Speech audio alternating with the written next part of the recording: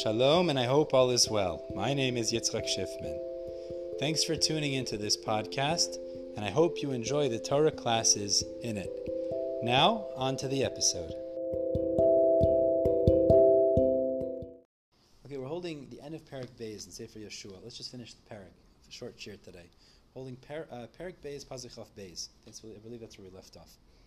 So after Rachav and the spies discuss the pact that they made, and she said, save my family in exchange for the fact that I saved you. She said, she told them, run to the mountains because then the people chasing you won't find you. And she said, V'nach beisem shama shloishes yamim, was Pasuk Tes Zayin. Hide there for 3 days. That's what she told them. So Pasuk Chaf Beis says, Vayelchu vayavayu hahara. They went and they arrived at the mountains. Vayeshvu sham shloishes yamim. They stayed there for 3 days. Ad shavarayt until the people that were chasing them returned. I guess they were no longer pursuing these spies. And these pursuers had checked on the whole way and they couldn't find these spies. After the 3 days, the 2 men returned. They descended from the mountain. They crossed over the Yarden apparently. They came to Machane Yisrael, to Yehoshua ben Nun. All the things that found them, meaning all the things that had occurred. They told them over the story how they saw Rachav, and she told us everybody's scared. And it was very encouraging, obviously, for the Jewish people. And they said to Yehoshua, Ki nasan Hashem biyadenu es kol haaretz. Hashem has given in our hands the whole land. And all of the people are melting, are bending, are falling, are being destroyed in front of us. They're all petrified from us. That's what they said. That was the message. Now, it's interesting because what was the purpose of this mission altogether?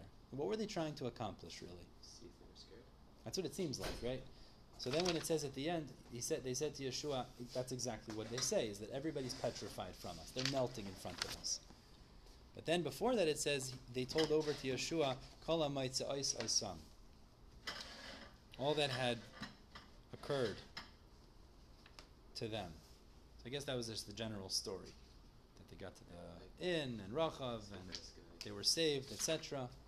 But really this is the crucial part, it seems like, is Yehoshua wanted to know, or the Jews wanted to know if the people were scared, and the answer was that they are scared. Why is that important information? And what does that have to do in regards to the mission of conquering Eretz Yisrael? Morale.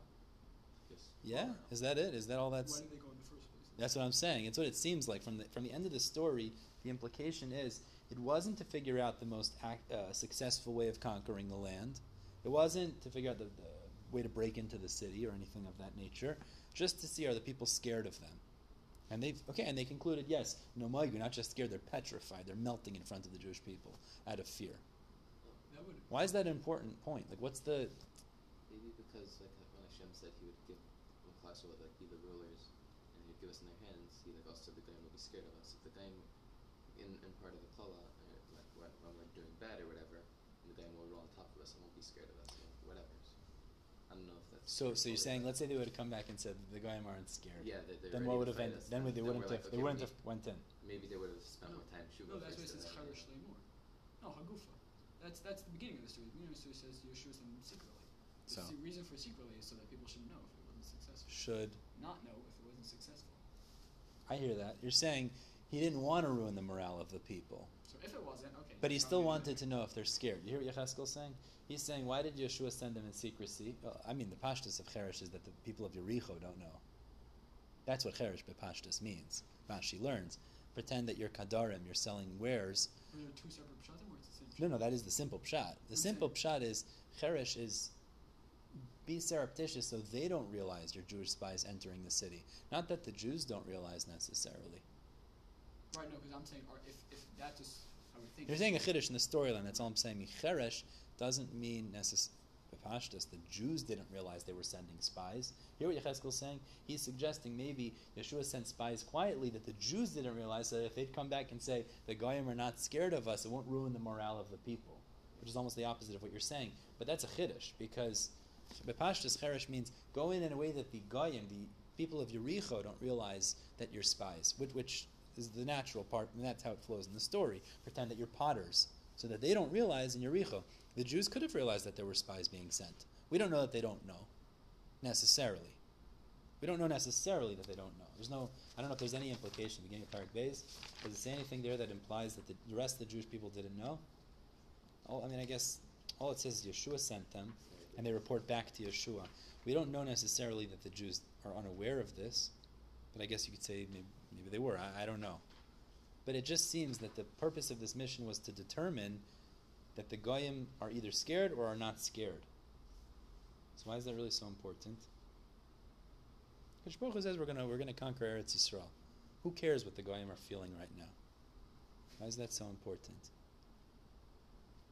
You guys have to go to that shir, but